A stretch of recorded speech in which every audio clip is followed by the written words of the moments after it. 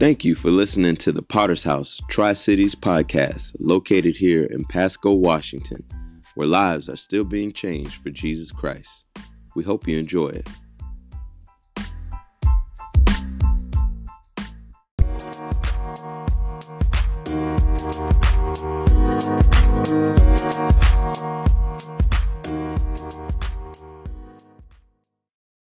Amen. We'll be reading in 1 Corinthians 9:19 through 27. Praise the Lord. So Paul says this, although I am free from all and not anyone's slave, I have made myself a slave to everyone in order to win more people. To the Jew I became like a Jew to win the Jew, and to those under the law like one under the law, though I myself, amen, am not under the law, to win those under the law. To those, amen, who are without the law, like one without the law, though I am not without God's law, but under the law of Christ, to win those without the law. Amen. Kind of sounds schizophrenic. To the weak I became weak in order to win the weak. I have become all things to all people so that I may, amen, be by very possible means save some.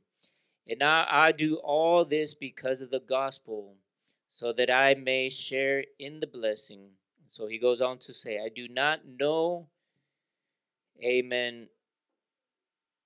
Do you not know that the runners in a stadium all race, but only one receives the prize? Run in such a way to win the prize. Not everyone who compete exercises self-control in everything. They do it to receive a perishable crown, but we an imperishable crown. So I do not run like the one who runs aimlessly, or box like one beating the air. Instead, I discipline my body to bring it under strict control, so that after preaching to others, I myself would not be disqualified. Let's pray. God, we pray that you would move, Lord God, by the power of your Holy Spirit. Speak to your people, Lord God. Let us understand that this race, Lord God, that we're running is a marathon, Lord God, that we would not disqualify ourselves by giving up, Lord God, that we would run this race with endurance, Lord God, that we would run this race, Lord God, with a purpose. In Jesus' name we pray. Amen. And so I want to take a look firstly at preparing for the race. I want to say this life, amen, that you are and I live, amen, for Christ is a marathon. It is not a sprint. And so we're going to have to, amen, finish the race. But to finish this race, we must prepare for it. I want to take a look at a sprint.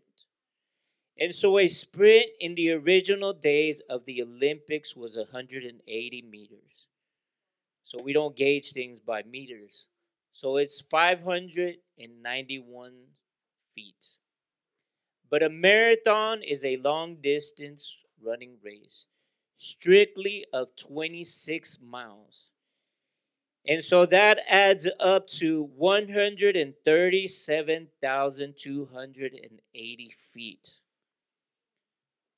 26 miles is a long way. I don't think I can run a marathon. But that's what a marathon is. And it's a perfect description, amen, of, amen, our Christian, amen, race. But I believe that there are a lot of Christians who are trying to run a sprint in their Christianity instead of running a marathon. And so they quickly get tired and become discouraged because they cannot endure. So many people are casualties of Christianity. Anything difficult that comes their way, and they just give up. They throw in the towel. Amen. And so as Christians, you and I are called to endure, to persevere, amen, and to be different than this world. People today give up, amen, on marriages. They give up on their kids. They give up on relationships. They give up on their career, and they give up on their finances. I've seen even people in the church. They're tired of their finances. They're like, nah, I just give up on this. I can't be a good steward for God. And they give up on this. A lot of times we set high goal for ourselves as Christians. And so too many times we give up. I want to take a look, amen, at worldly goals. Too many people judge success by the day, which isn't realistic. And here is why. They set, amen, a real big goal for themselves. Usually something, amen, that combines, amen, the proficiency of multiple skill sets, each of which would take years to master. And so that goal is then tied to some sort of hope related to an external validation. When I achieve this, then everyone will respect me. And finally, to top it all off, they vow themselves to work relentlessly towards said goal. All without, amen, first examining their daily and questioning where in their busy schedule they are actually going to put the pen, amen, to the pad, the brush to the easel, to the nose to the grinding stone, and do the work required. In short, they have failed before they even have begun. And this could be said, amen, for our Christian walk also. And so here are the reasons, amen, people give up on their goals far too easy. They want the outcome more than they want to obtain the skill. How many of us know that sometimes we're looking at something and we're trying to run for it in the Christian walk? And so we want the outcome more than we think about gaining the skill to complete the task. They care too much of what people think. And they fear, amen, judgment of failure. You're going to fail, amen, in your Christian walk. But you're going to have to get back up. They mistake failure for the lesson learned.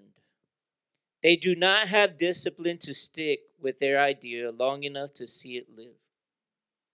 They get distracted by what someone else is doing. How many of us know that in our Christian walk, we can look at somebody else and be distracted? Or get discouraged. Oh, they're doing better than me, so I'm not going to do anything. We just throw up our hands. They don't believe in themselves. Amen. I want to say that if we're going to do anything for Jesus, we must prepare ourselves for the long run. Chances are you are one of those people that gives up on their goals. That's because everyone on this earth is one of those people. We all, no matter how goal-oriented we claim to be, have a knack, amen, for setting unrealistic goals for ourselves. There's dream chasers. And they say, amen, you can't stop me. But even they fail to realize that their own success is not a result of brute force. Succeeding over the long term has far more to do with stepping back, amen, and subtracting distractions rather than using brute force and pushing forward to accomplish what they want to be accomplished. So we are called to move forward in our Christian walk. But I believe that a lot of Christians fail to realize that, amen, they need stamina for their running Christ. This man said this: I've learned a few secrets about going for a successful run through the years. He goes, one of them is to make up my mind before I start exactly how far I am going to run. He says, if I don't take the important steps, my body will quickly decide, amen, that the run is over and not take any more steps. I have to prepare my mind to go the distance so that I can overrule the vote of my tired muscles, will cast halfway through the run. That's a perfect picture, amen, of us. That sometimes we get tired, amen, in the Christian walk because we don't calculate things. He says you cannot prepare to run a marathon after the gun has fired and the race has begun. You prepare months, amen, running a little further each time, conditioning your body to go the distance.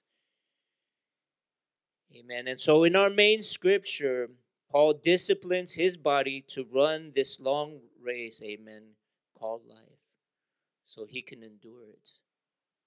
I want to take a look, secondly, at the made up mind. Paul has his mind made up, amen, what he's going to do for the rest of his life. Paul was going to go the distance, amen, for Christ in this marathon called life. So many people quit, amen, the Christian race because they are running towards the wrong things in life. They might say, yes, I'm running, amen, the Christian race. But you can tell if they're running the race or not by where they put their priorities. Many Christians, amen, are on the race to the career.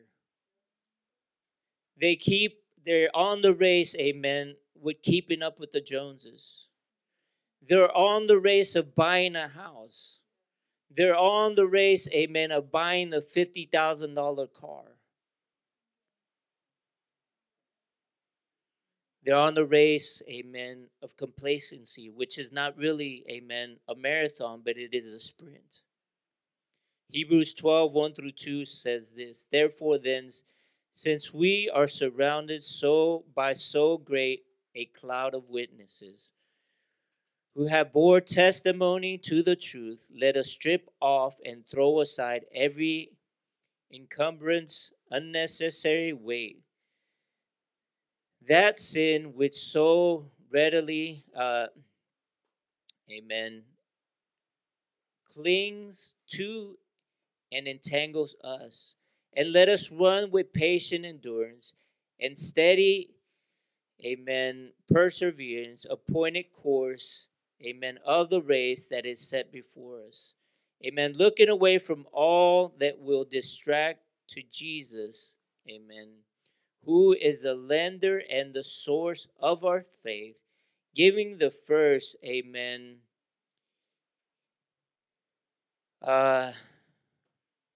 giving the first incentive for our behalf, and is also its finisher, bringing into maturity and perfection. He, for the joy of obtaining the prize that was set before him, endured the cross, despising and ignoring the shame, and is now seated at the right hand of the throne of God. And so this scripture is telling us to throw aside every unnecessary weight. And so in the ancient days of the Olympics, women did not compete. And married women, amen, were not even allowed to be spectators. The male athletes did, amen, the running. And so they did not wear any clothing. They competed naked. Think about this. You've seen some of the amen statues. And so these athletes took off their clothes. He took off everything so that it would not get caught up on something that would prevent him from running the race. That sounds intense, doesn't it? Running down the track butt naked. But this is what Paul is saying. The picture he is trying to portray, paint, amen. By giving us this illustration, he is saying, you must get, amen, extreme if you're going to run this race.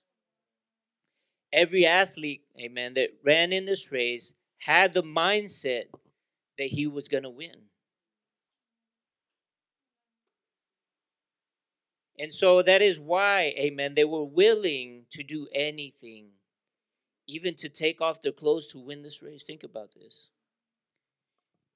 And so I want to say the things that we do not strip away in our lives will entangle us in the future. Paul said, they do it to receive a perishable crown, but we an imperishable crown.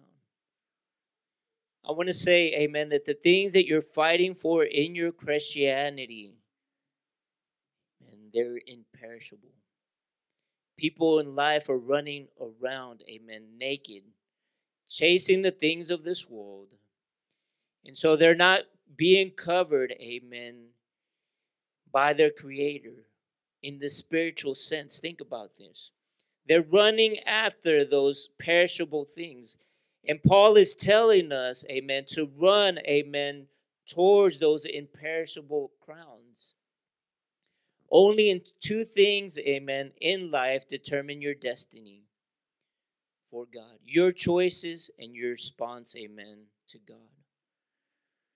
Job was a man who I believe made up his mind in his youth that he was going to serve the Lord, that he would cleave to what was good and abhorred evil, and that he would stick, amen, to the narrow path. Whenever you make a choice against one thing, you make a choice for something else. When you make up your mind, amen, to abhor evil, you make a choice to cling to what is good. In the same manner, when you choose to ignore the prompting of the Lord in an area, you're making a choice to do something that opposes His best plan for your life. And so choosing to do right is not always easy. But I want to say that God's grace is sufficient, amen, to see you through. There will come a day when your response, amen, to God and the choices you have made will be tested. And so that day came for Job. Satan came to test him to the core. In one single day, Job lost, amen, everything he cared about and loved. His children, his servants, his herds, his priorities, all destroyed in the blink of an eye. Throughout the day, amen, that faithful man of God was plummeted, amen, with one tragic story of loss and destruction following immediately on the heels of another. The final blow came to him when the news that all his children who were dining together at the home of the eldest son had been killed in a windstorm when it destroyed the house. Hearing that news, this is what Job did. Job 1:20 through 22 says this. And Job stood up, tore his robe, and shaved his head. He fell to the ground, worshiped, saying, naked I came from my mother's womb. There's that word again, naked. And naked I will leave this life. The Lord gives, and the Lord takes away. Blessed be the name of the Lord. Through all this, Job did not sin or blame God for anything. And so that amazes me. I cannot imagine, amen, how my heart would break if I lost a child. Job immediately demonstrated the outward signs of mourning, amen, in the culture that he lived. But the powerful thing was that he demonstrated from the inside, amen, what he demonstrated from the inside. He fell to the ground and worshiped. In the face of utter destruction and loss, his heart was already prepared to worship God, no matter what happened. And so there's always comes a day of testing. That is when the value of the made-up mind truly counts. I want to take a look lastly at sticking to the plan. Charles Hitchcock the second was recognized one of the most effective military snipers of all times. In the Vietnam era, he was called to a mission to take out a general. And so he accepted it. He spent the next day preparing mentally and going over the maps and intelligence plans that the Marines had gave him. And so he looked at the lay of the land where the general was based, his habits, and so forth. And so he decided that he would take him out from 100 yards in order to guarantee the success of the mission. Even though he was skilled for over 100 yards and further, this mission was important. Amen. And the most dangerous one. And so there was no room for error. So he removed his personal items, including, amen, this feather that he kept, amen, in his hat, tucked it into his New Testament. And so amen, he was flown to the drop, to the point, and left completely alone in the jungle. So this man began what would become a 4-day journey across 1,500 yards of a field, camouflaged and crawling like a worm, moving so slow that his enemies could not detect him. And so as the hours wore on, Hitchcock inched along. So by the third day, his body was covered with a dozen ants and bug bites, to the point he thought, even amen, if the mission was successful, the ants might carry his dead body away. His knees, his hips, amen, elbows were covered in blisters and sores from his continual slow pace. And so a number of times he held his breath until his lungs felt like they would burst as the enemy patrol walked right past him. And so he had not eaten in days, only taken a capful of water, amen, from his canteen, often enough to stay alive. It goes on to say, it seemed like things could not get much worse. And so he crawled into within 6 inches of a green bamboo viper. And so this man was face to face with a very deadly snake. It took every ounce of, amen, within him, amen, to restrain himself and calm himself so he can pray. Goes on to say, suddenly the snake just slithered away. And so maintaining his cover, he took the next half hour to slowly inch, amen, a cap full of water, amen, to his mouth so he would not be detected. And so pain, weariness, and hunger flooded his mind and his body. Ahead of him lay 2 more 100 yards to crawl in order to have a perfect firing range. And so that's when the battle began in his mind, of which Henderson writes, amen, compromise began tempting him now. You can do it from here, he considered. In all his years of his marksmanship competition, his best scores came from 1,000 yards. It's been, amen, all bullseyes and V's from this distance, Carlos told himself. But in all the years of shooting, amen, he had never, amen, had a critical shot like this. And so a second voice told him, Carlos, stick to the plan. Don't change things now. Survival depends on it. Survival, amen. Carlos was always listened to that voice. And so it had always kept him alive. Amen.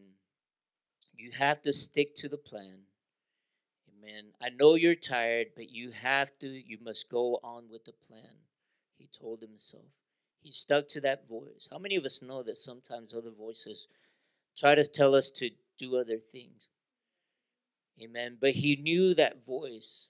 It goes on to say, amen. Hitchcock continued on, prompted by the advice of the second voice. He finally reached an 800-yard point and set his position in a ditch no more than 6 inches deep. And so the next morning, when the general emerged from his bunker, Hitchcock lined up his scope and reminded himself one more time, do not compromise, going through all the verbal, amen, reminders. He took the shot. He made the necessary adjustments and squeezed the trigger. And so the enemy was taken out. A critical battle was turned around because of his dedication and his determination, because he did not compromise when things got difficult. And so he reminded himself to stick to the plan when he was rested, when he was thinking straight.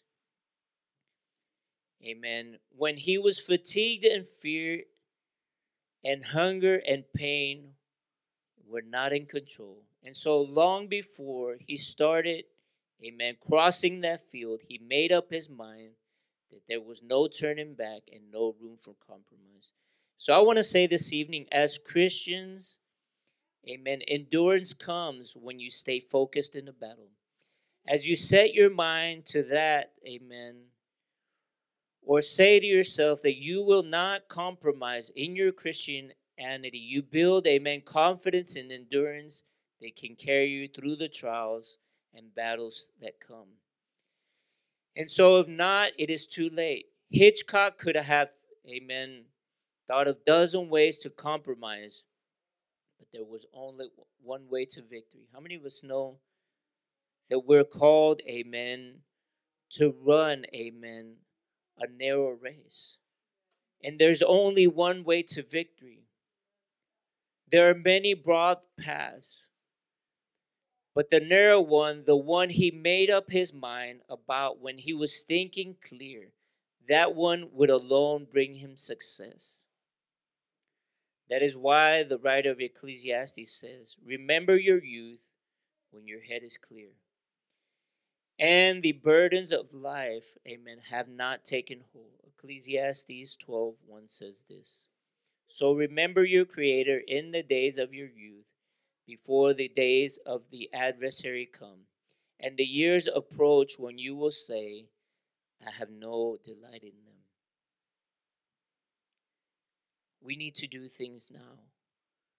Amen. Because there could come a time, amen, when we're weary. And like this man, that slow, progressive decisions that he made, and he kept taking when his heart, when his mind, amen, was weary, when he was discouraged. He kept going. I know it was at a slow pace, but he finally reached, amen, his destination, his target, and he made it count when it needed to count. If you feel, amen, time, amen, of your youth has passed, I want to say start now. Begin today. Thomas A. Kempson says this. He says, lose not your confidence of making progress towards the things of the Spirit. You still have time. The hour is not yet past. Make up your mind and go after God with all your heart. Joshua 24:15, the Amplified Version says this. And if it seems evil to you to serve the Lord, choose for yourself this day whom you will serve, whether the gods which your fathers served on the other side of the river, or the gods of the Amorites, in whose land you dwell. But as for me and my house, we will serve the Lord. And so the power of the made-up mind, amen, will always serve the Lord. Can I have every head bowed and every eye closed?